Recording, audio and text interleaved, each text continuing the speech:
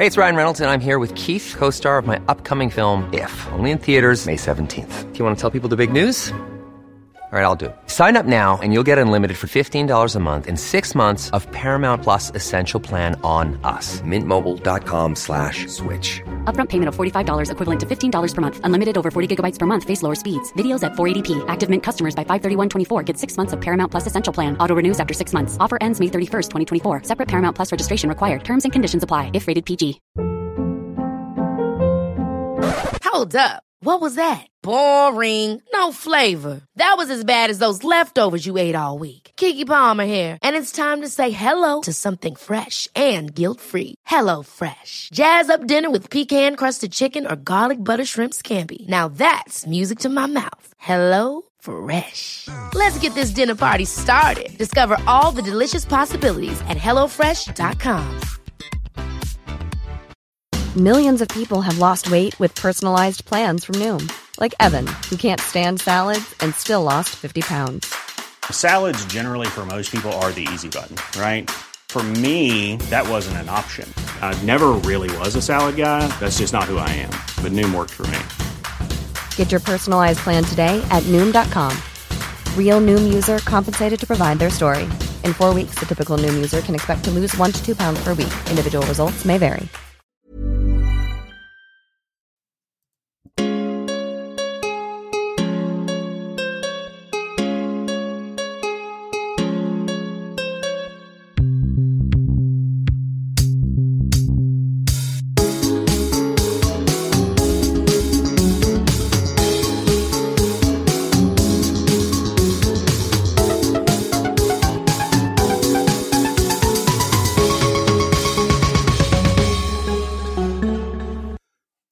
Hello, everybody, and welcome to another episode of Adventures in Hell World. I am your host, Mike Rains, a.k.a. Poker and Politics, and I am joined, as always, by Sarge. Hello from the internet. And the mysterious L. Hello, my beautiful babies. And before we get started, I gotta say, after last week I thought about it. I referenced Castlevania and, talking about our new theme. And I was just like, is that a criticism? What is Castlevania if not a hell world? And I was just like, okay, I can kind of see where that was going. Anyway, hi, beautiful babies. That was just the aggressive off-ramping from the very start. That is our trademark, our particular brand of unrelenting professionalism. I feel like I wanted to get DJ Minimal Efforts, I wanted to get my slate clean with him at the beginning. I had read my ledger. I needed to clean it out. That is fair. That is a fair point, and we appreciate DJ Minimal Effort and his minimal effort on all the stuff he does for everybody. So this week, we have all kinds of news involving our beloved alleged president, Joe Biden. And we have other just random kerfluffles going on in the world. But most importantly, we have the big HBO expose on QAnon. And is it a good thing? Is it a bad thing? Yeah, Q-spose. Yeah, I'm going to bring that to the table. Motion to the table, Q-spose. Ooh, boom. And that hot drill. Oh, yeah. Got some people working on some tile in the background. Just classic podcast shit. 2021, same as 2020 was, it turns out. Yep, home maintenance is a very important part of all podcasts nowadays. Anyway, enough of that shit. Here comes our content warning. Content warning.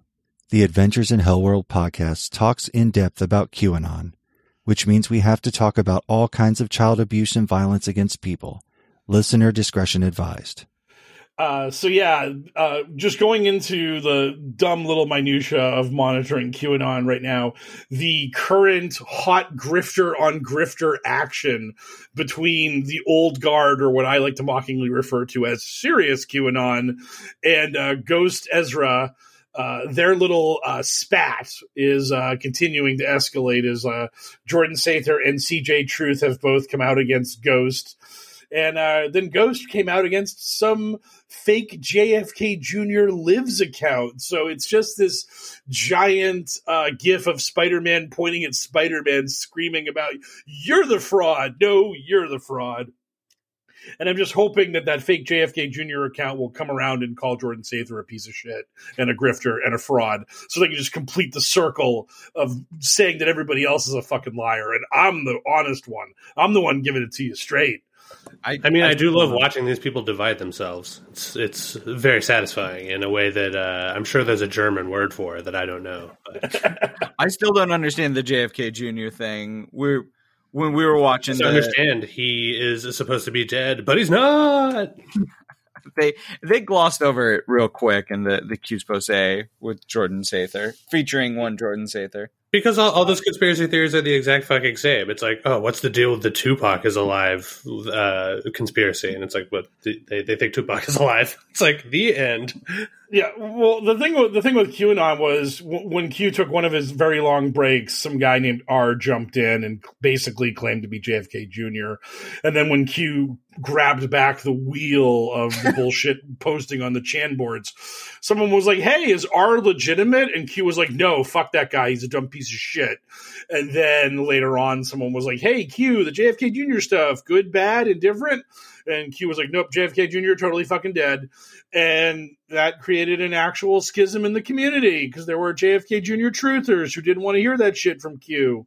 So Q has to say that JFK Jr. is dead. How can Q compete with that many letters? That's 5 letters. That's like 5 individual letters. JFK Jr. I mean, come on, like you got numbers. Can you even imagine what level of clearance that gives him? Oh my God. He's got the telepathic implant that lets him launch nukes at any moment. That's how secret that clearance would be. He was the end result of the MK Ultra program. He's got the actual juice. He is literally a god on earth. So yeah, these dumb grifters are just pissing and moaning and whining at each other, and it's great. It's just absolutely great to see. What I can't wait for is the day when Lin Wood just whips his dick out, just like smacks all of them and calls everyone else frauds, and only Lin Wood is Q's bestest friend in the whole world. That would just be the greatest moment because like Lin Wood's playing it like smooth, where he doesn't actually go full QAnon on his posts, but he winks and nods at those people, and that's all QAnon needs to feel happy and validated. But and then Trump can denounce Lin, and we can be all Qui-Gon Jinn and be like, "There's always a bigger fish." That would be so great. And then the Pope can denounce Trump, and then God himself could come down to denounce the Pope, and then the universe could manifest and denounce God. Oh no! I'm pretty sure I read that in a Hulk comic. Like that was. Yeah. And what's God to a non-believer who doesn't believe in anything? So yes, we're just going all the way around here. Back to Kanye, who's obviously the biggest of all things. The prophet Kanye. His words are timeless. We just made a Reddit post by committee. Oh God, yeah. Reddit got spicy last night over dumb stuff that I didn't know anything about until everyone got angry about it, and now I don't even care anymore about any of it. But wow, that was a thrilling story. What a ride! Yeah. Wasn't it though? Wasn't it? Yeah. There were some things happening on Reddit, and I cared, and then I didn't care, and then I took a nap. And then I got up from the nap, and Reddit was still there, and they were saying dumb things. And then I cared again. Now I don't care. There might be another nap in my future. I want another nap so fucking bad. You have no idea.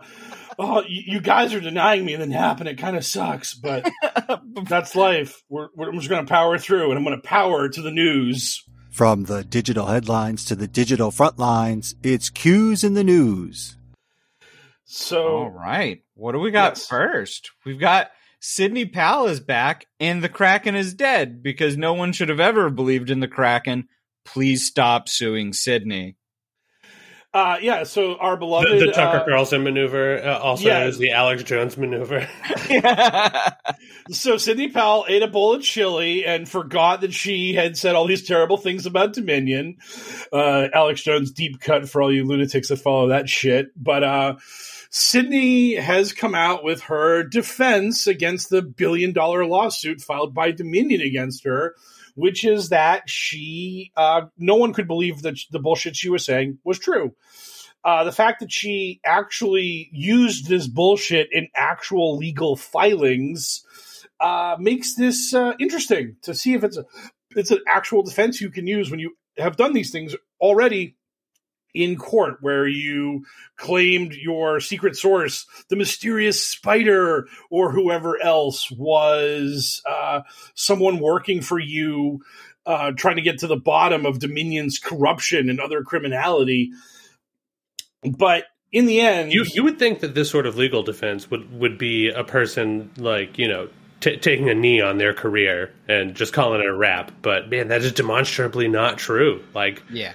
The fan base for these people, they literally don't care if they see the wizard behind the curtain. They just don't give a shit. They're just like, oh, nice wizard. Okay, can I get back to like talking to the big floating green head? I do not care about that man.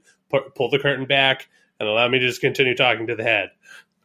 There was an episode of Your Pretty Face is Going to Hell where Satan takes over for Rush Limbaugh, Alex Jones, their insert. And at the end is revealed to be literal Satan on live TV, and then goes off to do another interview. And Gary, the main character, is like, they know you're literal Satan. And he goes, yeah, they just don't care. It's the whole setup for the whole joke is they don't care what these people are. Yeah, and this is what Alex Jones did. Tucker didn't do this so much. Tucker just quietly made his case before the law and then got away and then just like went back to doing his bullshit. But Alex will actually come out and say, everything I said about me being a performance artist was bullshit. I just did that to work around the case. I truly do believe all the shit I say. I am insane. I am totally gone and fighting the literal Christian devil and all that other good stuff. So, his act is just his act is pro wrestling. Is that his act is kayfabe, where everything I say is real, and when I have to go to court and say it's fake, I'm only doing that to protect myself so I can come back out here and tell you the cold hard facts and the truth of the world. So he's just completely full of shit at all times, which is why I really hope when the Sandy Hook lawsuits go through later this year, they destroy him and take every nickel of that man's money. Oh man, I can't wait. Us and the Knowledge Fight guys are just gonna have a party.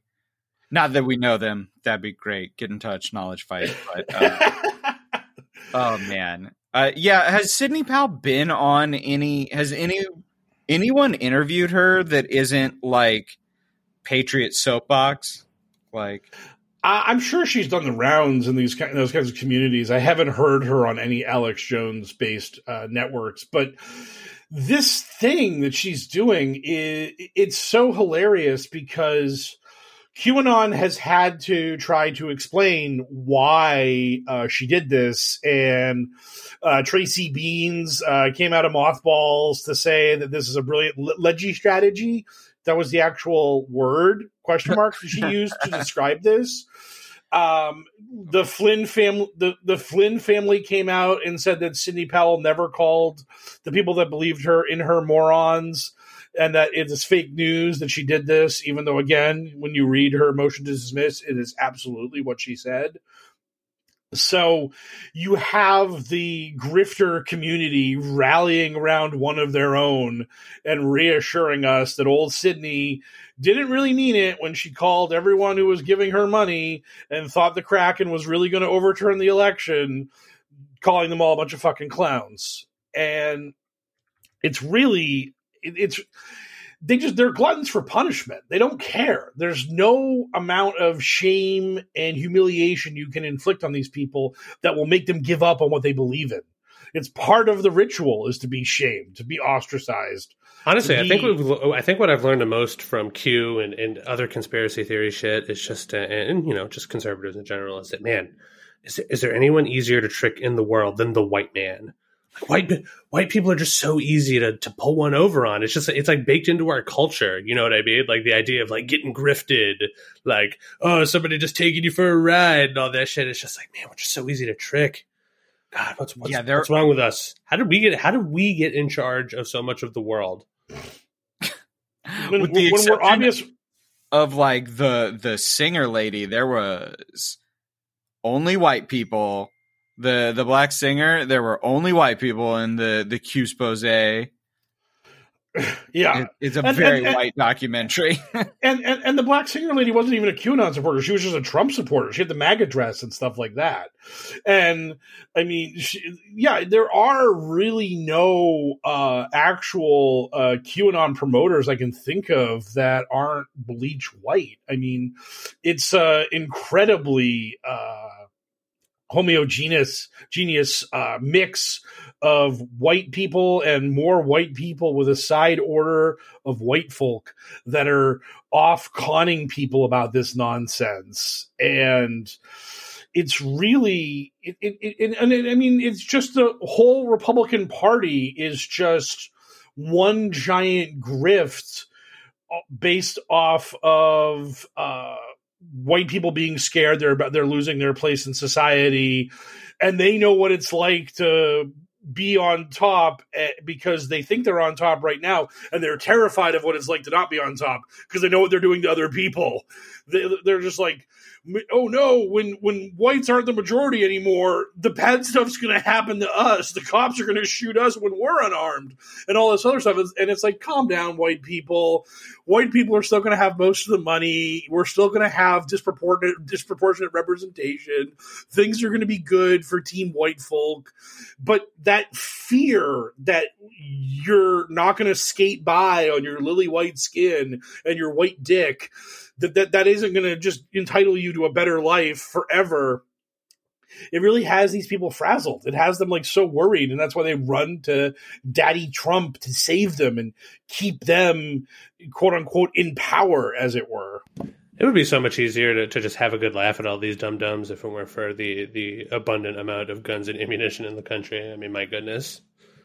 And the Capitol storming, you know. Yeah, there's the fact that they are violent people who obviously can be provoked to action if it ever comes down to it. That, like, this is a way to handle things they look at. I mean, look at all the voter suppression we're seeing in all the Republican-controlled states right now. They're making it clearer and clearer that as time goes on and as white vote share goes down in America and non-white vote share goes up, that the way to handle that is to make voting not matter anymore. We're just Jim Crow 2, Electric Boogaloo. Yeah, we're not going to have a second Civil War. We're just going to have a second Reconstruction, a second failed Reconstruction, where we just try to make non-whites second-class citizens again and see if they and their white allies will have enough gumption to break through and not allow that shit to fly. Because in the end, they don't want the second Civil War unless they can be assured they're going to win. And the way they think they can win is by making sure the other side commits the first act of actual violence against the government so they can be seen as the quote unquote bad guys. So, in short, they're cowards. But how could we have ever gotten to this point? Remember the steady hand of the God Emperor on the wheel leading us into salvation? Whatever happened on that? That makes me laugh so much about this stuff. I just see these people talking about how it had to be this way. Some guy was whining about how, these libs thought that they were living under the last 4 years with a racist, lying dirtbag that was putting kids in cages and doing all these terrible things, and the world was laughing at us. But now that's really happening under Biden, and they're paying more for gasoline. Waka waka. And man, now that chess is more popular than it ever has been, I have to imagine that there's just like a billion chess comparisons in the Q community. Just like, oh, sometimes you have to give up your queen in order to win the game or whatever. You know, just dumb horse shit. Like, here's my hot take. He's still a genius. He's playing like crazy chess with people's lives, man. Yeah, I mean that's what they do. They have this total cognitive dissonance where, on the one hand, Biden is actually our president, and he's fucking everything up royally, and his horrifying incompetence will usher in a golden age of Trumpian Republican rule in the very near future. But at the same time, Biden isn't actually the president and doesn't have any actual power, and he's being controlled by nebulous forces for good? ? Oh, Mike, this is right where you need to tell me that Biden's not our president because he's a computer hologram. Oh, that is true. That our alleged president, Joe Biden, is in fact a hologram that has been created by the deep state or the Patriots. They haven't explained exactly who is running the hologram, but what we can for sure know is that Joe Biden is not a real human being. CGI Joe, American president. CGI Joe is there. So yes, Joe Biden, not a real human being, not an actual president. Could you imagine for like even a second if that was like actually true and like possible? Dude, everything we knew would be a fucking lie, man. It would completely like all of a sudden it would just be like, oh, I thought I was living in a normal world. No, I'm living in cyberpunk. Shit is bananas. Technology is magic. Everything means nothing and nothing means everything. What is happening? And then the fury that you don't have access to a sex robot at home. I mean, could you imagine? You know, we've already got like walking and talking like full, perfectly scalable holograms, and it's just like, really? I don't have a sex robot yet. Ugh. Imagine all the problems it would solve. Imagine how many incels would not blow up like malls and shit if they just had a sex robot at home. Do you think having a robot maid would be awkward? I was thinking about that the other day, like a Rosie the robot. Like, I already apologized to the robot vacuum at my partner's house when I bump into it. Like, depends. Does it have a big dumper like Rosie the robot did? Because if so, it's going to get real awkward. I mean, the sex robot has to be the sex maid as well. That's what I wanted to say. Robot maid, right? It's not just one. It's kind of a Swiss Army knife robot. Well, see, I don't want to feel like I don't want to let my urges get in the way of its maid duties. Like, the house needs to get clean. I mean, it cleans while you're at work, like the vacuum robots do. I mean, I guess, but how much of a charge does it have? It's already hard enough to remember to put the Roomba on the thing. Like, I don't know. It sounds like we give this one workout. Puts itself on the thing. I mean, who's charging? Can you imagine you coming home and some bombed out fucking sex robot crawling back to its charger place? Dude, that would be there's no way that you could survive that, like, internally. That would destroy your soul. You would walk into that, and all of a sudden, like, the crushing reality of your existence would like crash upon you. You know, the text you get because the sex robot maid is caught on a chair or something and couldn't get back to the charger because it sends you text. Roombas send you text if they get stuck. They're like, I'm stuck. Come free me. This conversation took a dark turn. I mean, our president is a robot or is made by Pixar. I'm still very vague on this. So the actual story that led down the road of sex robots, which was beautiful, and I approve of all of this, was that Joe Biden did one of President Trump's favorite things, which is to hold court with the press before getting on Marine One to fly off to wherever it is he was going. Right. And the press have their boom mics from COVID that they stick out in the general direction of ye old president. And as they were holding out the boom mics, Biden's hand like knifed around some of these mics. And to the eyes of the paranoid conspiracy theorists of QAnon, this looked like his hand like clipped and went like wrong over the mics. Like he was on the wrong layer and it didn't match. He moves like they do. Yeah, basically he was an agent. And so this led to all kinds of people freaking out about like Biden being obviously like fake CGI or this was a green screen. Our beloved Torba of Gab even hopped on the Biden is a CGI creation bullshit. This was a thing where that had scuzzy non-QAnon grifters even getting in on it. I had some random follower of mine on Twitter say, "Hey, I ain't QAnon, but this shit is real." And it was like, no, it's. And I'm like, no, it's not. You're fucking wrong. And then the people who were actually holding the boom mics came out and said, no, Biden was in front of us. Here's where my mic was. This is the optical illusion you people are seeing, you dumb cretins, and all of this stuff. And they actually explained what really happened. And you suppose all these Q folks think that street magic is real magic? Like actual sorcery? Do you feel like if you could just like sleight of hand a card into your fucking like palm or whatever that you're gonna like cause someone's head to explode? I mean, QAnon will believe anything that is put out on the internet. Like, I occasionally take a trip over to the conspiracy board, which are all just, it's all basically QAnon followers that don't say anything about Q, and they will just believe anything you put on the internet. And that's an important part of QAnon, is that it is a grand unifying conspiracy theory. So anything you give them, they will grab it and take it back to the hive to further grow the mythos of QAnon. It's like the Borg, where they just keep, if you have a conspiracy theory, we'll take it, we'll use it. I mean, we went over those like first 50 odd drops. Q never said a goddamn thing about vaccines. What's the most important thing about QAnon right now? Not getting your COVID vaccine because it's a Bill Gates microchip. So they just grow the mythos as time goes on, and they have to react to current events. Which is crazy because the man himself is gone. He's fucking in the breeze. Like you're never gonna track that guy down unless you know who he is. And like that, how could anyone possibly know? That's why we need 12 documentaries about it. Oh yeah, thank God for that. It's so ridiculous that's the thing that's so funny, is that their two leaders are Q and Trump, and Q is gone and Trump's just golfing and making vague noises about starting a social media network with Brad Parscale, which will be an absolute shit show dumpster fire. No, Mike, all that time he's spending in Mar-a-Lago, that's just castling. You just don't understand chess. You need to get with it.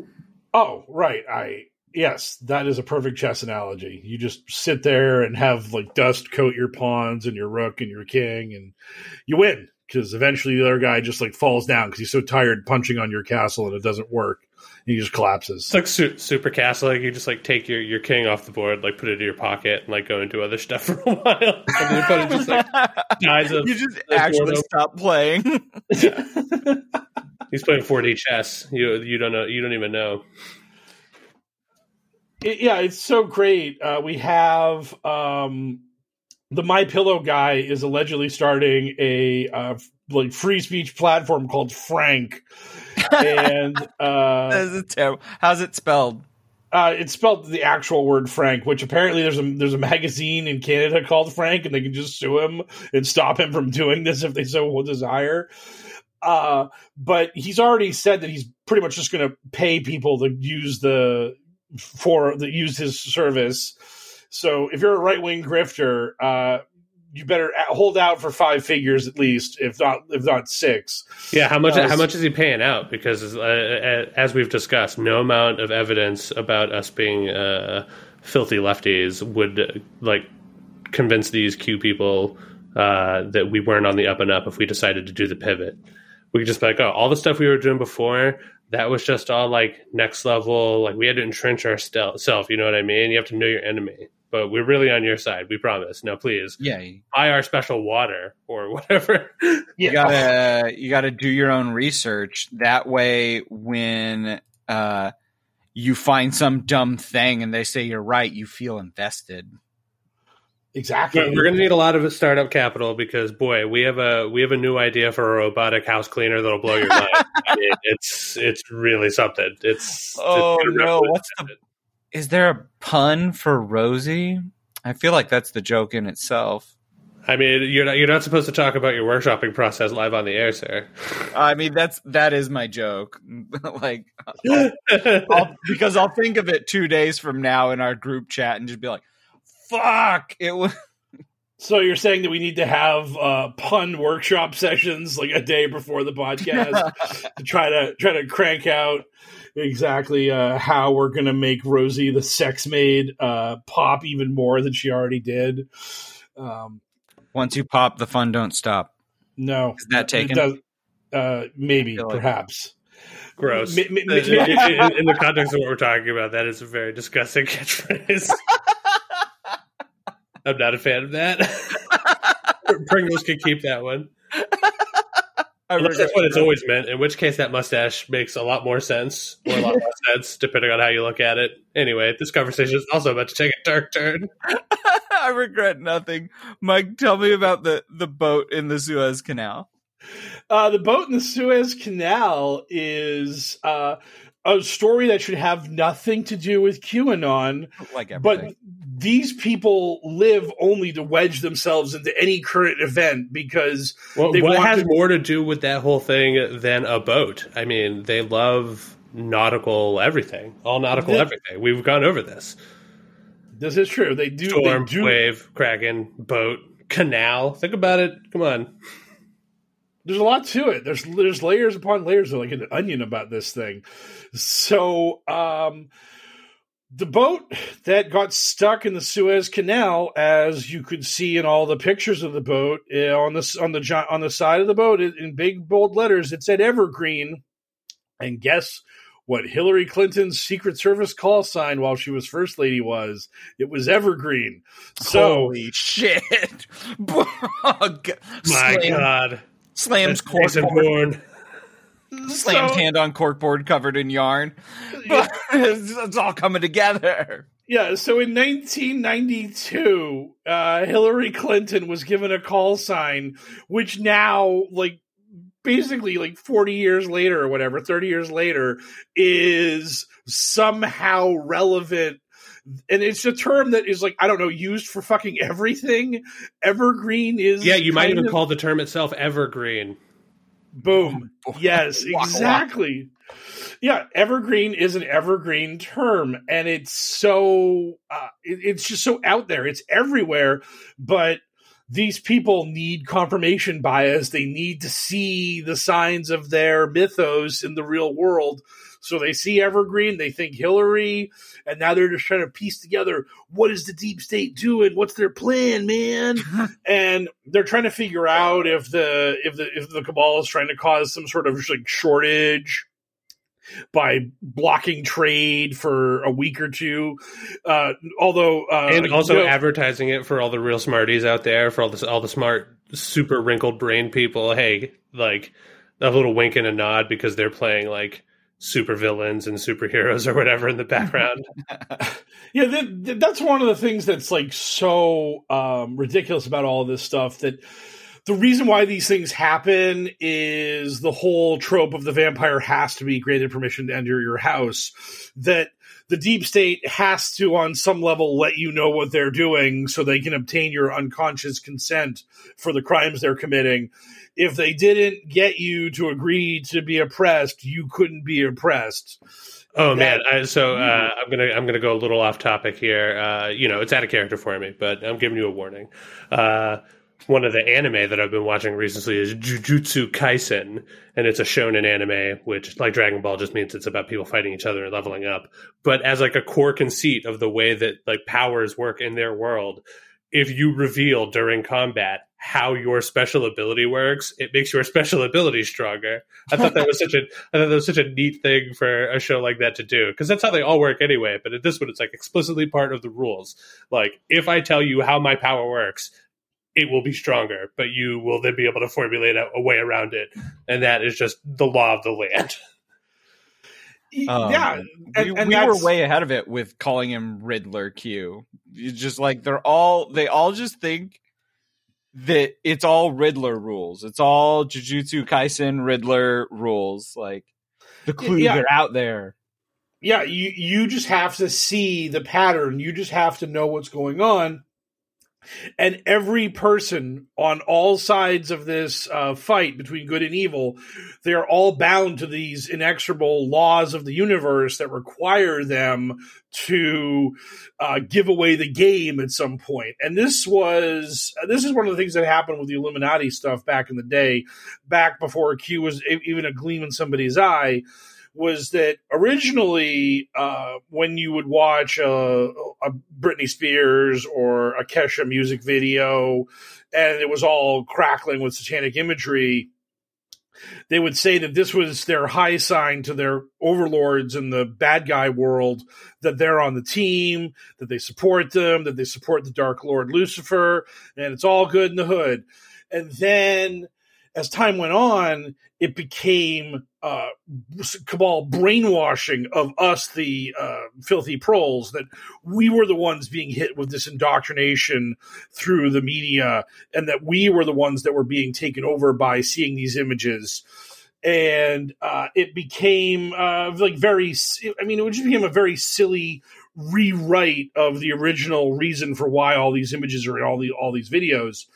And the thing is that we decoded it. We figured out what they were doing, and yet they never stop, which is odd, because if you told somebody, hey, sir, I've cracked the code for your secret messages, I know exactly what you're saying, that person would be like, my code's known, and they would change the code. But the Illuminati can't do it. The Illuminati has to keep posting upside down crosses and triangles and covering one eye with a hand or some hair or whatever. They're stuck with the same playbook for the last 10,000 years. Apparently, they can never update it, so they always give themselves up to anyone who's even paying the slightest bit of attention about what's going on. Illuminati is my super secret sexy spy robot maid. Gross. Yeah. Sarge really loves the idea of the sex maid. I think you brought up sex robots first. I know I did, but I wanted to explore the concept, and then I'm sort of like a sprite. I just sort of dance on the breeze. I visit a concept and then I wander off of it. But no, this time this time I was trying to dance on the breeze, and I happened to step on sex robot, and then there was this horrible quagmire of muck named Sarge that was like, yes, let us explore the sex robot maid. And no matter how and I'm like Artax, no matter how hard I try to get away, I'm just going to get sucked into this poisonous swamp. How dare you bring up Artax? How dare you? Too soon. So I was going to try to pull us out of this muck as best I can by referencing another clue that that QAnon found about our world, and the fact that Biden, who was busy falling down flights of stairs on Air Force One, and just generally kind of being an old guy, can a hologram trip and fall? So what what is it, guys? Pick a fucking lane. Is he a hologram, or is he a clumsy old man? Which one is it? Holograms can't have dementia. It can't be both. He was clipping through the world. Yeah, he was wall clipping. Yeah, he was trying to. If there was some evidence of that would be something. Then I'd be like, okay, maybe they're onto something here. The whole world is a simulation. Yeah, that'd be the real red pill. That's when you wake up in the pod, and then the machine. All right, what's this great evidence? The great evidence that they found. So after Biden was busy falling downstairs and all that kind of stuff, QAnon then found photos of alleged President Biden and alleged Vice President Harris walking off of Air Force One together. And this created a firestorm of controversy, because obviously you can't have the president and vice president flying on the same plane, because if that plane went down, that's two people in the line of succession getting dropped, and now we have President Pelosi. So QAnon's logic for all of this is that obviously Biden and Harris aren't really president and vice president, that Trump is obviously still the president and all this other good stuff. Because, why wouldn't their logic just be, obviously he doesn't have to worry about dying because he's a hologram? Because that wouldn't make them happy, and the whole point of QAnon is to feel happy. Exactly. Your logic is brilliant there, El. Shut up! Don't yuck my yum, bro. I mean, that's all they want. And you're not allowed to be grossed out about anything on this episode, Sarge. No, you're not. No. Sarge is officially the sickest and most evil of all of us, and has to wallow in his horrifying sex robot fetish for the remainder of this pod. But but the thing that happened was people who are not the world's greatest researchers, the way QAnon are, started looking around on the internet, and lo and behold, they started finding photos of Pence and Trump walking off of Air Force One together, and they also found some photos of Bill Clinton and Al Gore walking off of Air Force One together, and invariably, what these events would turn out to be is the president and the vice president would be visiting some city in America, as it were, and Air Force One and Air Force Two would land at that airport, and then the vice president would leave Air Force Two, go to Air Force One, and have a meeting or a briefing on Air Force One, and then when that was over, they and the president would get off the plane together. So they're never flying in the same plane. They just happen to get on the plane at the same time because Air Force One is this giant luxury fortress, and the Secret Service already have the airport locked off, so there's no need to have the president and vice president motorcade somewhere and hold a meeting at some other building when they can just have the meeting on the president's plane. So that is what happened with Biden and Harris. Was they both landed at the same airport, and then Harris went on Air Force One for a briefing, and then they departed Air Force One together after the briefing was given. Nah, shut up. No, yeah, it couldn't possibly be that. I'm just full of shit. So yeah. But that was their rock solid evidence that Biden and Harris aren't really the executive branch of our government. And it took the people that don't follow this bullshit roughly 2 hours to totally debunk it. Because that's how just rock solid all of the Q proofs really are. Well, speaking of Q proofs, let's talk about this amazing documentary that is now on HBO Max. Is it Calm Before the Storm? Q Calm Before the Storm? It's Q Into the Storm. Into the Storm. Yeah, Q Into the Storm is the name of it. I watched the first 2 episodes. It's very odd in a way because episode 2 feels almost like it's building towards episode 1, but episode 2 also feels like it's building towards payoffs down the line. So life is full of what ifs. Some awesome, like what if AI could fold your laundry? And some, well, less awesome, like what if you have unexpected medical costs? United Healthcare can help get you covered with Health Protector Guard fixed indemnity insurance plans. They supplement your primary plan to help you manage out-of-pocket costs. No deductibles, no enrollment periods, and especially no more what-ifs. Visit UH1.com to find the Health Protector Guard plan for you. Hey, I'm Ryan Reynolds. Recently, I asked Mint Mobile's legal team if big wireless companies are allowed to raise prices due to inflation. They said yes. And then when I asked if raising prices technically violates those onerous 2-year contracts, they said, "What the f*** are you talking about, you insane Hollywood ass f- So to recap, we're cutting the price of Mint Unlimited from $30 a month to just $15 a month. Give it a try at mintmobile.com/switch. $45 up front for 3 months plus taxes and fees. Promo rate for new customers for limited time. Unlimited more than 40 gigabytes per month. Slows full terms at mintmobile.com. My final judgment on the series can't be known for 2 more weeks because we're getting 2 more episodes this weekend, then the final 2 episodes the next weekend, But episode 2... Fucking 6 parts to this thing, huh? Yeah. Wow. And there were definitely parts of episode 2 that felt like it was episode 2, padding the runtime.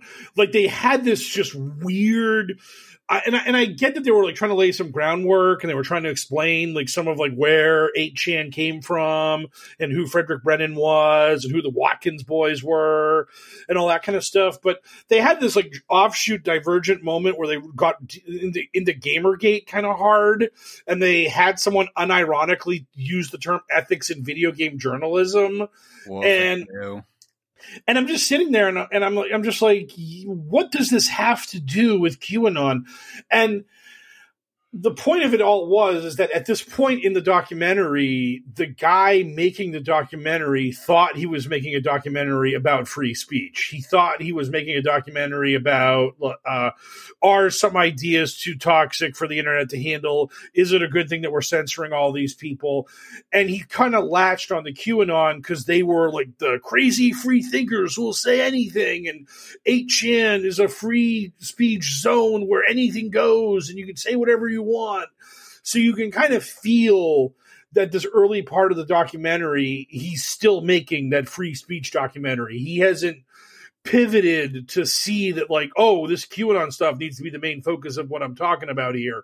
I need to like pivot away from my, is free speech absolutionism a good idea or not?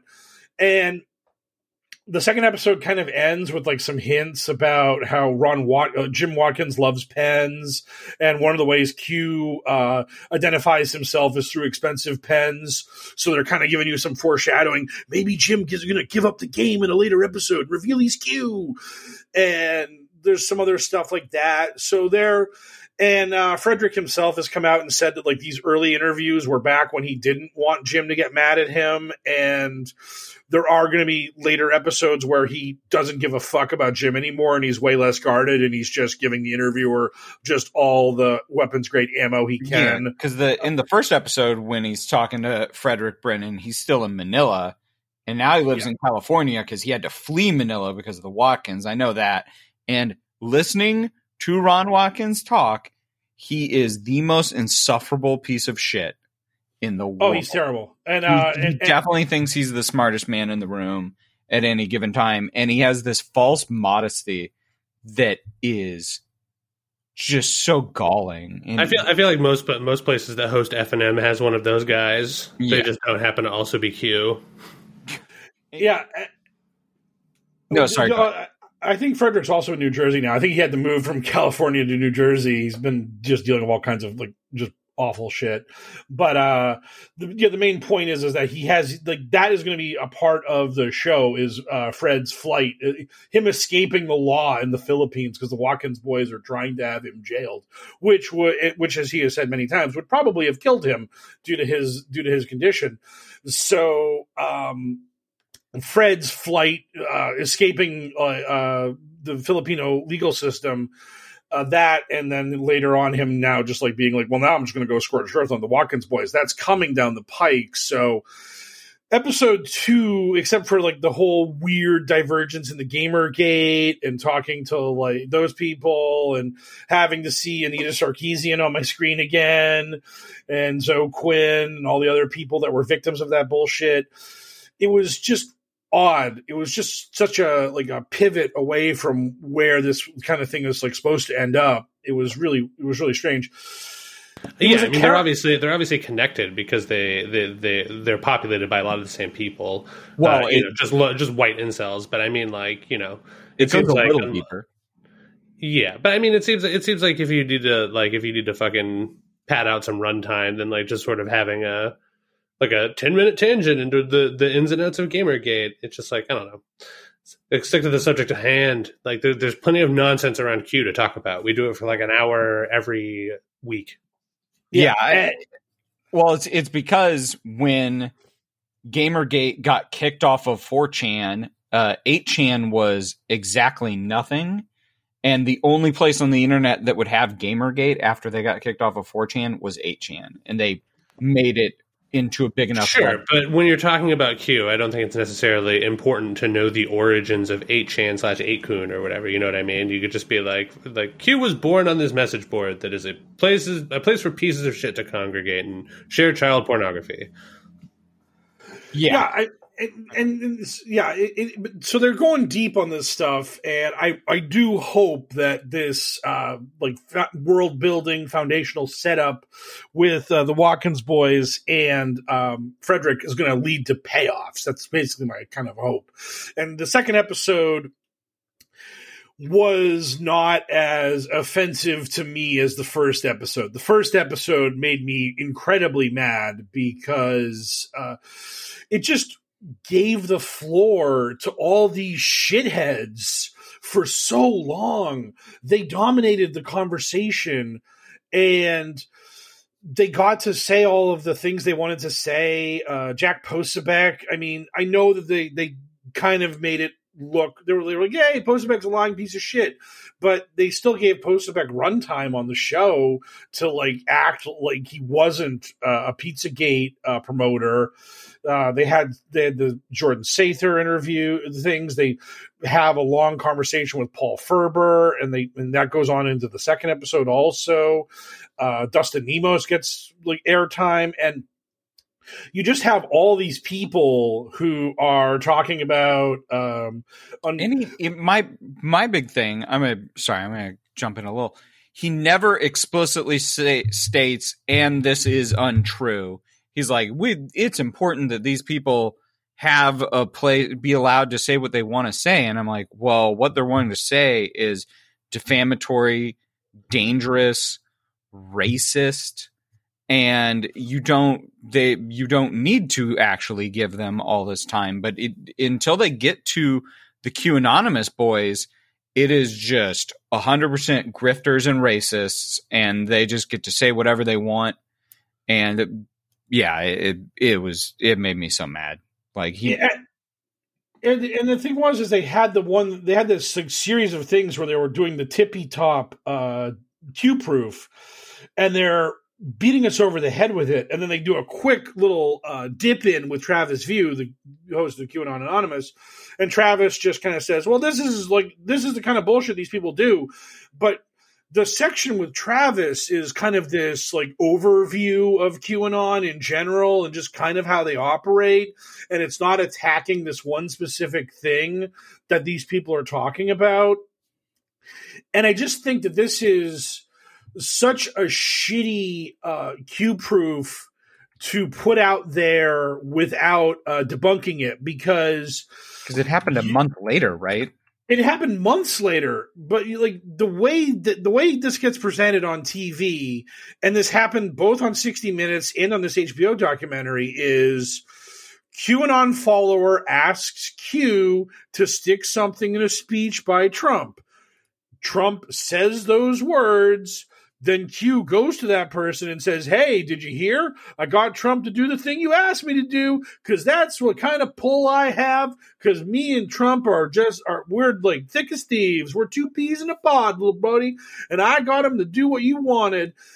And it makes Q look like he's an insider. It makes him look like he's got pull, that he can affect the speeches of Trump. And when you actually look at what the guy asked for Trump to say it at the State of the Union, and he doesn't. And then months and months later, he says it at an Easter festival, an Easter celebration. And you could crush that Q proof so easily. And I get it. Maybe you didn't have a debunk of that Q proof in the can or whatever, but you know what this documentary is now. You know what you're putting on HBO now. So and also, they've been working on it since 2018. I mean, they have plenty of time to put something like that into it. Like they've been working on this shit for a hot minute. Right, exactly. Like, call Travis back up and tell him, hey, can you debunk this Q proof? Can you show why this is bullshit? And if Travis won't answer your phone, Will Sommer, who you also had on the show as an anti-QAnon guy, is there. Ben Collins has a blue check mark. You could grab so many people. Mike Raines, who doesn't have a check mark, but whatever. But yeah, I was about to say debunking community. I was about to say, I'm like number 15 on that list. If the first 14 won't fucking return your call, I'm here for you, buddy. I'd be glad to do it. And it's just so ridiculous that you don't just debunk this shit. They even brought up the stupid thing where Trump was holding up the jerseys with the number 17 on them. And that is such a debunked Q proof that QAnon themselves will even tell people, hey, when you're trying to get people to believe in our internet death cult and hit them with the bullshit, don't use this one because it isn't good. It doesn't work. It's easily disproven. I love the idea that they have like a Bible, but not like a holy Bible, like a draft Bible for the for like the narrative, and they're just like, all right, here are the do's and here are the don'ts. Do believe in the Kraken. Yeah, we know what Sidney Powell said, but still believe in that Kraken. Do not try to hit him with this nonsense because it's not going to work. Oh yeah, they have from the Chans. They have red pilling guides. They have like actual ways to brainwash people to suck them into the cult. It's like so like terrible to know that they're like, here's how to lie to people effectively to get them to believe our bullshit. People like this are why the Super Seducer series of video games exists. Yep, absolutely. Like, it's just like, people that really believe in neuro-linguistic programming. They're just like big into NLP, and they're just like, it's a real thing, man. I've got the world at my fingertips. Like, sure you do, bud. Like, yeah, you're a manager at a Kmart or whatever. You need to slow your roll. The whole first episode is upsetting because it doesn't do enough to protect itself / debunk QAnon. They just let those two Southies who live down in Florida just ramble on, and oh God, is there a dumber sounding accent in the world? Take that. And it's just really frustrating that you make these people like kind of salt to the earth. We're just asking questions. We're just looking for the truth. And I say this not because, I was offended, but what really got my ire up is that I have a group of people that DM me every so often, and they are like troubled by QAnon is basically the way I would describe it. Like they'll message me and they'll say, hey, I saw this thing from the QAnon promoters. Is it real? And I'll tell them it's not. And they'll be like, oh, okay, good. And they're kind of on the fence if they want to believe in QAnon or not. I hate thinking that there are people that exist in that headspace, but my DMs kind of like prove that this is a thing that happened. And I hadn't heard from any of these people for a long time. And then one of them just came out of the woodwork and started messaging me about the documentary. And they were just like, this is terrible. These people are making good points and they sound credible and they look nice. And this is, and he's like, I'm not going to believe in QAnon, but I can see how it could do that to somebody. And his quote was, this is dangerous. And this documentary shouldn't have been made. And it was just kind of like, oh man, like I just felt so bad for the guy when he was saying this.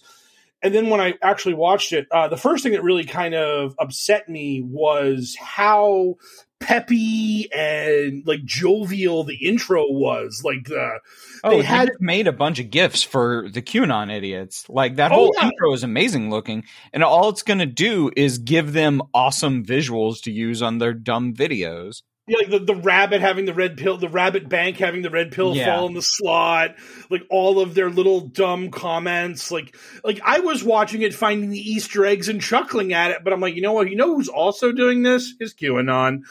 Like my main thing about any documentary or any show like this, if it airs. And then you can, and while it's airing and after it airs, you can go on Telegram, because Telegram is basically a chat room. If you can go on Telegram and you find QAnon supporters who are happy about what's happening, you've made mistakes. Like after, that was actually going to be my next question. So like, if you're saying that it's got all this like sweet, incidentally pro Q stuff in there, like how does that community feel about it? Are they like pumped over it? Or are they just like, oh, dumb idiots are letting themselves get like, they don't know that they're getting pilled real bad, accidentally style, like subterfuge, castling, chess reference. Yeah, they were very happy. They were very happy that the Tip Top Q-Proof got hyped up again. They were very happy about all of the things that the promoters were able to say, unchallenged and all that kind of stuff. There was a lot of takeaways from the first episode where they were like, we know this is dirtbag fake mainstream media, but they're not giving us that bad of a shake here, guys. I mean, this isn't a total loss for us. And that, to me, Jordan Sather, because he got on the air a bit, and that he was just like, oh, my star turned Will Summer, you piece of shit, and just doing the Jordan Sather brand, as it were. But I just know how these people are reacting to it, and they just see things that make them feel good about themselves. And I just really feel like you have to crush them. You have to give them nothing, and after the show is over, you want them bitching about the fake news and how that's not what we are at all. They took everything out of context. This is a bunch of crap. Oh, they debunked that Q proof. Why didn't they debunk the stronger Q proofs? Like, you want to upset them. And the other thing is that when you put out the debunks like right away in the documentary, they're watching it too. And if like 2 million QAnon people are watching this stuff and you just hit all these debunks, maybe a couple thousand just go, wow, this is all bullshit. I mean, it's not likely that you're going to sway a lot of them, but you might shake a couple people free. You might get a couple people out of it. And instead, it felt like they were more interested in telling the story of what was going on than they were in actually confronting and dealing with the problem that is QAnon. And again, I think that's where the documentary was at that time. And I also kind of don't trust the producers of HBO for this, because the producer, this one guy, McKay, who's the producer for the series, he was on MSNBC, and oh my God, was this guy taking his square peg and driving it into the round holes that he could find. He actually, at one point, while talking to Rachel Maddow, made the statement that you could basically see Obama not jailing the bankers after Wall Street was like a direct line to people embracing QAnon. And I was like, yeah, that sounds right. Occupy Wall Street. The Occupy Wall Street QAnon overlap, if that's a Venn diagram, it's basically a circle. I mean, they're just two peas in a pod, those two groups. And you could just kind of tell that this guy had his own axe to grind about the system and what was going on in our world. And he really didn't care what like QAnon had to say. He was just going to make them fit whatever it was he wanted them to fit into to make his narrative work. To be fair, you can't say Occupy Wall Street without saying Q. Let me think about it. It's right there in the name. You have more than you know. So how girthy is our mailbag? Our mailbag is sufficiently girthy, I believe. No, I don't know how prodigious our actual answers were going to be, but we will definitely. Well, but before we tarry off of it, for people who are listening at home, would you suggest watching this HBO documentary, or do you like the two parts that are out now? Because HBO is choosing to release it in this format, so this is how we're going to judge it, at least up front. Would you recommend anybody watch this for any reason? I think the second episode is much better than the first, because again, the world building is very interesting, and I want to see where the second episode leads to, because I don't feel like you really need the first episode to get a handle on the Watkins boys and Frederick Brennan, who are the main characters of this thing. And also the second episode has this hilarious moment in it where a bunch of QAnon promoting dirtbags go to a convention to speak to conservatives and Republicans, and at the last minute, it gets out what they are and what they support, and the convention basically disinvites them, even though they're in the hotel already and are working on their speeches. They just basically get kicked out at the last minute. And Tracy Beans ends up getting shunted off into like some basically empty room where like 5 people attend her speech, which is about not directly QAnon stuff. They let her speak because her speech was about like censorship in the media and blah, blah, blah. But they made sure that she was in front of like no audience. But everybody else was actually going to talk about QAnon directly. So all those guys just had their hotel keys demagnetized and were just told to get out. Just go away. So like seeing those clowns get crushed was like kind of entertaining. And again, if the whole it felt like this, if this is an actual documentary that has like a payoff, episode 2 felt very foreshadowy. It felt like they were setting things up, and it felt like they got stuff in the can that might lead to good things. Episode 1 was just really kind of slapdash, like, here's QAnon, here's all this crazy shit, Q proofs, Trump, what the fuck is going on? And it just like kind of felt like they didn't know how they were going to start this story, so they just like bamboozled you with bullshit. It was it was this monstrous gish gallop of all these QAnon promoters just spouting whatever crap came out of their mouths at any given time. And I really didn't appreciate that because like a gish gallop is such a dishonest way to engage on issues, and letting someone do that like shows that you are a very poor moderator of a debate, which is what any documentary about QAnon is. When you have lots of QAnon promoters on that documentary, you're basically doing QAnon pro and con. And if you're not coming down really hard on con, you're fucking up. I mean, like Behind the Curve, they let the flat earthers say their piece just so they would get crushed down the line. Like, yeah, they give those guys a lot of rope to hang themselves with. Yeah, it's fucking amazing. It's very good. When they're like, it doesn't work. When they catch that one guy just being like, oh man, like when people find out that this experiment didn't work, it's going to make us look real bad. Like, yeah, buddy, it sure is. Right, exactly. Like that's the thing is like I just don't have like this overwhelming amount of faith that we're going to get that hammer coming down in the later episodes. 'Cause if we do, then this series is incredible. But until I see the hammer, for the moment, this series seems way too sympathetic to the QAnon promoters because, again, I think it was. I think this originally started off with this guy being like, I'm going to hunt down free speech and what it means and find the free-thinking people that'll say the shocking shit that's getting censored by our uptight media networks. Okay, so overall, you know, like a soft no, but mostly reserving judgment to see if there's a prestige. Yes, rock on. I guess it's time for us to get to our fucking bulging mail sack. Our listeners got questions, we got answers. It's time for Q&A. So Sub-Zero Shirt Art asks, going through the backlog of pod episodes, I found an interesting idea you had expressed that you can only make it as a big Q influencer if you find a niche in which to specialize. Medic and dumbing it down for boomers.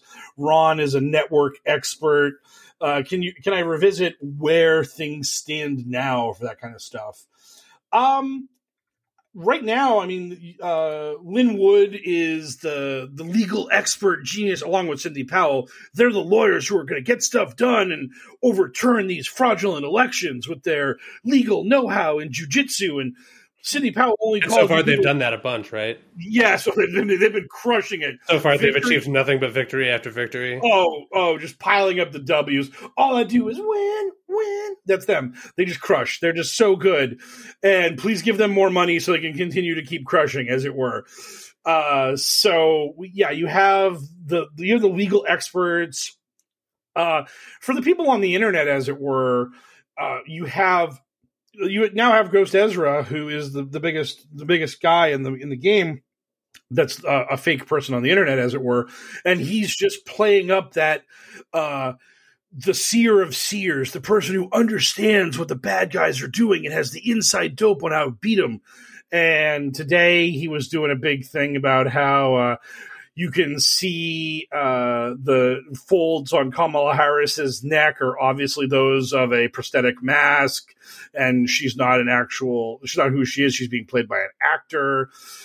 He actually did a video from the Comic-Con where Bryan Cranston was wearing the Walter White mask and then took off the Walter White mask to show that he was Bryan Cranston. And he thought that was like some sort of egregious own, and it was obvious he didn't get the joke of why that was a funny thing that they did, because he's the character and he's really him. Waka waka. And today, on top of the whole prosthetic mask thing, he was doing some more George Floyd funeral truthering, which if you had any faith in humanity, allow me to take it away from you. Allow me to crush what little faith you have left in humanity. There are people who are like, hey, George Floyd was like 6'6". He was a big dude. That coffin was way too small. His body wasn't in it because he's not really dead. And this is a thing that people really believed and were like totally into. Even though that back when George Floyd had died, he had a wake. And admittedly, the live stream of his wake did not allow you to see his body, but there was like a 3-hour-long viewing ceremony where streams of people walked into this church to view his body for 3 hours, and the line never dissipated. It never stopped. And not one person was like, hey, there's no body in there. Hey, that don't look like him. Hey, this is bullshit. If any QAnon people wanted to find out, and they lived in the area, they could have driven down. Because again, hologram, Mike. Oh, yeah. Oh, right. Fuck. I mean, that's even more impressive. It's a hard light hologram, so it feels just like the real thing. Exactly. Now there's a tagline for your robot sex maid. Hard light hologram? No, it feels like the real thing. I'm Sarge, totally not on the page today. Yeah, wow. Don't worry, no, that's just part of Sarge's recurring bit where I lob him a softball and he fucking just whiffs it. He's just giving me shit for juicy fruit. For low hanging fruit. He never goes after that juicy low hanging fruit. So like when I throw him like medium to low hanging fruit, he just ignores it or just like lets it fall to the ground. False flag. Yes. the fruit false flag, as it were, on our podcast. Did we answer that question? If so, thanks for the question. Well, what I was going to say to kind of like finish up on it is that people still have their defined role. The thing that's really funny about these defined roles is that like Jordan Sather is so determined to be like the keeper of the sacred truths of QAnon. He won't let any of this like poppycock get into the honest beliefs of QAnon when he believes in any bullshit you could possibly pitch him. I mean, he's just such a clown. And then you'll have like the religious people, like CJ Truth is all about posting Jesus stuff and all that kind of stuff. And I think my favorite niche market in QAnon right now is Peppy Lives Matter being the just cheerful guy who's just like, cheer up, Buttercup, we're still going to win. He literally posts on his Telegram daily morale boosting threads to buck people in QAnon up. It's like he's the hang in there cat poster. Yeah, it's the hang in there kitten. It's that. I mean, it's just they love talking about how they're the digital soldiers who can understand the horrifying truth of our world and the incredible burden they have to bear. But they still need little Pepe there, letting them know that we still got this, bros. Don't give up the fight. You got it. And it's adorable. It's absolutely, I mean, I've never seen an anti-QAnon person being like, keep it up, guys. We're doing great. And he just, maybe that should be Sarge's gimmick on Twitter. Like every day, Sarge's morale boost. Just telling anti-QAnon people to keep fighting that bullshit, guys. We're doing great. Just crushing it. I mean, honestly, I think the anti-QAnon community could probably use a little more levity in it. Like a lot of the Twitter I see is, man, that's some serious business. Oh yeah, it makes me feel like I'm doing something wrong because it's just like, yeah, I'm sort of in this game, but I would be like number 1200 or whatever on that list, and mostly I spend my time talking about cartoons from the 80s. So yeah, I've been reposting a lot of old Power Ranger GIFs. I just try to find relevant GIFs that I know about because of my pop culture acumen, and then I will throw them in where appropriate. And sometimes something will get my blood boiling, and I will go on there and I will tweet angrily about people on the right wing. Much like you, I forgot the question. I think it's answered now. Yeah, it's answered now. I took care of it. I much like Atlas put that question on my shoulders and handled it. I think it was. I did not. I don't know any of the people you talked about, so that was always going to be all you. Yeah. So thank you for the question, Sub-Zero Shirt Art. And up next is Ace Oasis, who asks, do you feel like the HBOQ documentary has spent too much time on the internal politics of 8chan and not enough on how belief in the conspiracy spread and affected U.S. politics? Yes. We definitely already covered this, so we don't. Yeah, have to we covered that one. Short answer, yes. Yeah. Long answer, yes. Yeah, 1 million%. Like again, I really do hope that by episode 4, this thing does a pivot because, as someone brought it up, like documentaries oftentimes are calamitous accidents Have either of you guys seen or heard of Capturing the Freedmans? No, not really. Not ringing a bell. Oh, it's the darkest documentary you'll like ever fucking see. And it started off with a guy just like trying to get into like birthday clowns in New York, and he just started like finding like all these people like talking about their lives and what it's like to go out and do this entertainment. And then he runs into the Freedmans, and the father gets arrested and convicted for being a pedophile. And then one of the sons gets aggressively railroaded with the same charges. And like literally his lawyers are like, dude, you have to plead guilty to something. Just take it. Whatever deal they offer you, just take it. Cause if like you don't, you're fucked. There's not a jury on earth that's going to believe like what you're saying. You're done. So this kid ends up like doing at least like 10 years in prison over just like horrifying bullshit. Because this was like back in the day when you could just kind of do the thing where like, where on the doll did the bad man touch you? And if the child points in the right spot, you like basically celebrate and pat them on the head and tell them, yeah, you're a good boy. And it was just like, holy shit, that guy could never in a million years have like figured out where that documentary was going to go when he started it. But I feel like that's where this documentary is. And I really, again, I hope that like they understand what they're filming and that like they change what's going on. Because they change the focus from this free speech and these weird people who have these kooky beliefs and should they be allowed to say these things, to actually this is an internet death cult and it's terrible and it's tearing apart families and it's really bad and we need to aggressively work to like debunk, stop, and denounce these people. And I hope they can do that. If they don't, then I'm going to be really upset with the finished product. Despite the harsh realities of researching this sort of stuff, hope springs eternal for Mr. Mike Raines. That's me. Oh God, the doe-eyed optimist that I am. Oh, Sunday night I'm going to fall right off the turnip truck, and before I even dust myself off, I'm going to click on HBO Max and just hope it gives me what I'm hoping for. It's going to be so good. And finally, Shunka Wheatco, God, I probably butchered that name, says, I want to know more about why Tracy Beans might have skipped the big show on January 6th. I mean, she is all up in Flynn's bowels. She had to know something. Who the hell is this Beans person? They keep coming up in conversation today. Who is the Beans? She was one of the three original like hardcore promoters of Q. She was like the first like YouTuber that was trying to like get Q off of the chans and onto YouTube as a thing that was like really important. It was her, Paul Ferber, who gets a lot of run in the thing, and also Coleman Rogers, aka Pamphlet Anon, who Pamphlet Anon and his wife today.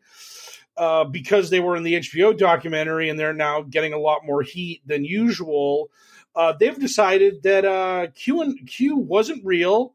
It was a psyop. And guess what? The Jews were behind it. Oh, shocker. So, yeah. So in typical anti-Semitic conspiracy theory-based bullshit, a bunch of people who believed in an anti-Semitic conspiracy theory have apologized for it and claimed that it in and of itself is an anti-Semitic conspiracy theory. So that was really wild. But that was basically it. Like Paul Ferber was the guy that was like hardcore on 8chan. That was the original board that Q was posting on. And then you had Pamphlet Anon running Patriot Soapbox, and you had Tracy Beans as the original like YouTuber that was trying to get it off of like just child porn, hell world, awful chan boards and onto like polite social media on YouTube. And so like the three of them were kind of doing that stuff. And now Tracy's been kind of distancing herself from QAnon. She dips her toe back in and all that kind of stuff. She tries to be an influencer outside of it and so on and so forth. Her brand is a little different. I think that she probably avoided January 6th the way a lot of these people did by just seeing that it was a really bad idea. And there were people that were on the ground, but they realized that actually entering the Capitol was really bad. like Alex Jones was on the ground, didn't go in. Nick Fuentes was on the ground. It looked like he went in from some photos, but it wasn't him. Unlike his moron friend Baked Alaska, who I hope gets 10 years or more for walking in, because fuck Baked Alaska, that giant dum-dum. But I just think on the whole that there were a lot of people who knew that nothing good could come of January 6th, that this was going to be a loser for the QAnon community, because Biden was going to win the election. There was no way they could actually stop it, and anyone who knew things knew that was true. So don't get too involved. And if you are saying that their digital army maybe wasn't masculine enough to fight in our war? If they had strong Chinese men... Oh, don't get me started about the Chinese army. Oh, my goodness. With their multi-pack abs. Oh, If they had strong Chinese men storming the Capitol with their 12-packs, they probably would have actually... Mike Pence would have saw them coming, would have soiled himself, and declared Donald Trump president for life, and the Congress would have gone along with it. Zack Snyder. Just all abs. All abs. All abs, all slow motion, all of these things. They would have deactivated the hologram Biden, and that would have been that. Yes, absolutely. What if they deactivate the hologram Biden and it turns into he's Liberty Prime? He just turns into a giant robot. Then doesn't have sex with anything. I mean, that would be great, especially that last part, because wow. I want to make it clear, this is not a sex robot. This is a death robot that is under the Joe Biden hologram. I think by default robots are not, unless you assign them that role. I feel like it's safe. I feel like none of us are ever going to assume that any robot in a given conversation is meant for sex. That was that's like I just saw on Twitter a few minutes ago, someone posted a sign for a house, and on the for sale sign it said "not haunted." So thank goodness for that. I wonder what all those houses that don't have that proviso on them are hiding. I think it's in Louisiana. There's a you have to disclose in like real estate disclosures. House might be, if you believe it to be haunted, I think there's a law in the books that you have to disclose the house might be haunted. That's awesome. Oh man. I could be making that up, but I am part of the real estate. You know who else could be making it up? Anyone who's ever seen a ghost. Or a hologram. Yeah, they're all just holograms. They're all deep state holograms trying to trick you into thinking that, like, you know, antebellum South fashion was cool, or that like the Jewish space laser. Young Japanese girls are terrifying. Holograms, man, they can do whatever they want with it these days. It's wild. They brought Tupac back from the dead with a hologram like 10 years ago. Remember when they did that? Holograms, man. That's the name of the episode. Yes, holograms, man. The HBO documentary on QAnon and holograms, man. That's well. Thanks for your question. Wow, yet another mailbag going off the rails. Well, it looks like that's probably going to wrap it up for us this week. Another successful episode. Good week. Depending on your definition of success. Before we go, though, we do have to get to the sticky business of hitting you up for money. But we do this every week, and very rarely do we give back to the community. So I'm happy to say that we're starting to give back to the community in the form of even more content that you don't have to pay for. It's gratis. It's for free. You can support it if you want to, but you don't have to pay anything for it. And that is a new pop culture focused podcast, finally, that Sarge and I have been working on, called Binge-worthy. Yay, Binge-worthy. The Binge-worthy podcast. We've done a couple of episodes that we've uploaded that were sort of like testers. We haven't really been promoting that heavily, but our forthcoming episode on Zack Snyder's Justice League, which just dropped, is going to feature our first ever. Ooh, yeah, they're working on those tiles. Our first ever special guest, and that's going to be Mr. Mike Rains, there to discuss Snyder's bulging cut, which is a terrifying and awful way to describe a thing. So there you go, folks. A little free content that we're happy to start promoting here. So if you ever wanted to hear me and Sarge talk about more pop culture nonsense, we figured, hey, if Kevin Smith can have a podcast network with a bunch of content on it, then boy howdy, that shit has to be pretty easy. And we haven't talked about sex robots yet, but we might review the Sci-Fi Channel show Humans, which is about sex robots. So stick around. And I mean, you are on the show, and apparently you've got the shit on the brain. So I can only imagine how often it's going to come up in the episode this week. It's going to be terrifying. I mean, one of the characters in the movie we're talking about is a cyborg, and it's like it hasn't happened yet. I've already got PTSD over it. Well, he's ugly. Wow, you horrifying monster! How dare you? Anyway, to get things back on topic, so that's the new podcast. We're putting it out. It's free. That's us giving it back to the community. Now, if you want to get back to us, you can do that by putting some money into the Patreon at Poker and Politics. Or if you like the idea of what we're doing, but you don't want to give us specifically any Joe, you just want to help the cause, well, then good news. At love146.org, you can go ahead and donate your money there and support anti-child trafficking stuff, the stuff that Q claims they're about, but they don't really do anything to help or stop because they're too busy, defending themselves in court by saying every word that they've ever uttered has been bullshit, which is like a bold defense. Am I right, guys? Yeah. Or if you want to follow us on our various social media platforms, you can go ahead and do that too. Mike Rain's at Poker and Politics on Twitter. Sarge is at Hellworld Sarge. And I am at Hellworld L. Hellworld, of course, being spelled with a Q instead of an O, because aren't we clever lads? Anyway, for this week's episode of the Adventures in Hellworld podcast. Oh, sorry, before I go, I almost forgot voiceover work by our boy Frosty. You can find him on Twitter at VOFrosty. New intro music is provided by DJ Minimal Effort. And do we have anybody else to shout out this week? How do we spell our new podcast? And is it all one word? It is. It is one word, and it's binge, like binging, BINGE, and then wordy, like being wordy or talkative, WORDY. So binge wordy podcast, all one word. Can we give credit to the people that are drilling in the background? I told the audience up front the fucking drilling was going to happen, and there's no way for me to do the outro and have my mic muted. So I know. I'm just wondering if they could get a shout out too. Give them a plug. Shout out to the dude who are making my bathroom look beautiful AF by installing new tile in it, even though it's getting in the way of podcast recording because your boys only got so many days off. Anyway, so for this week's episode of the Adventures in Hellworld podcast, I've been Hellworld L. Signing off for Mike Rains and Hellworld Sarge. Good speed, Patriots.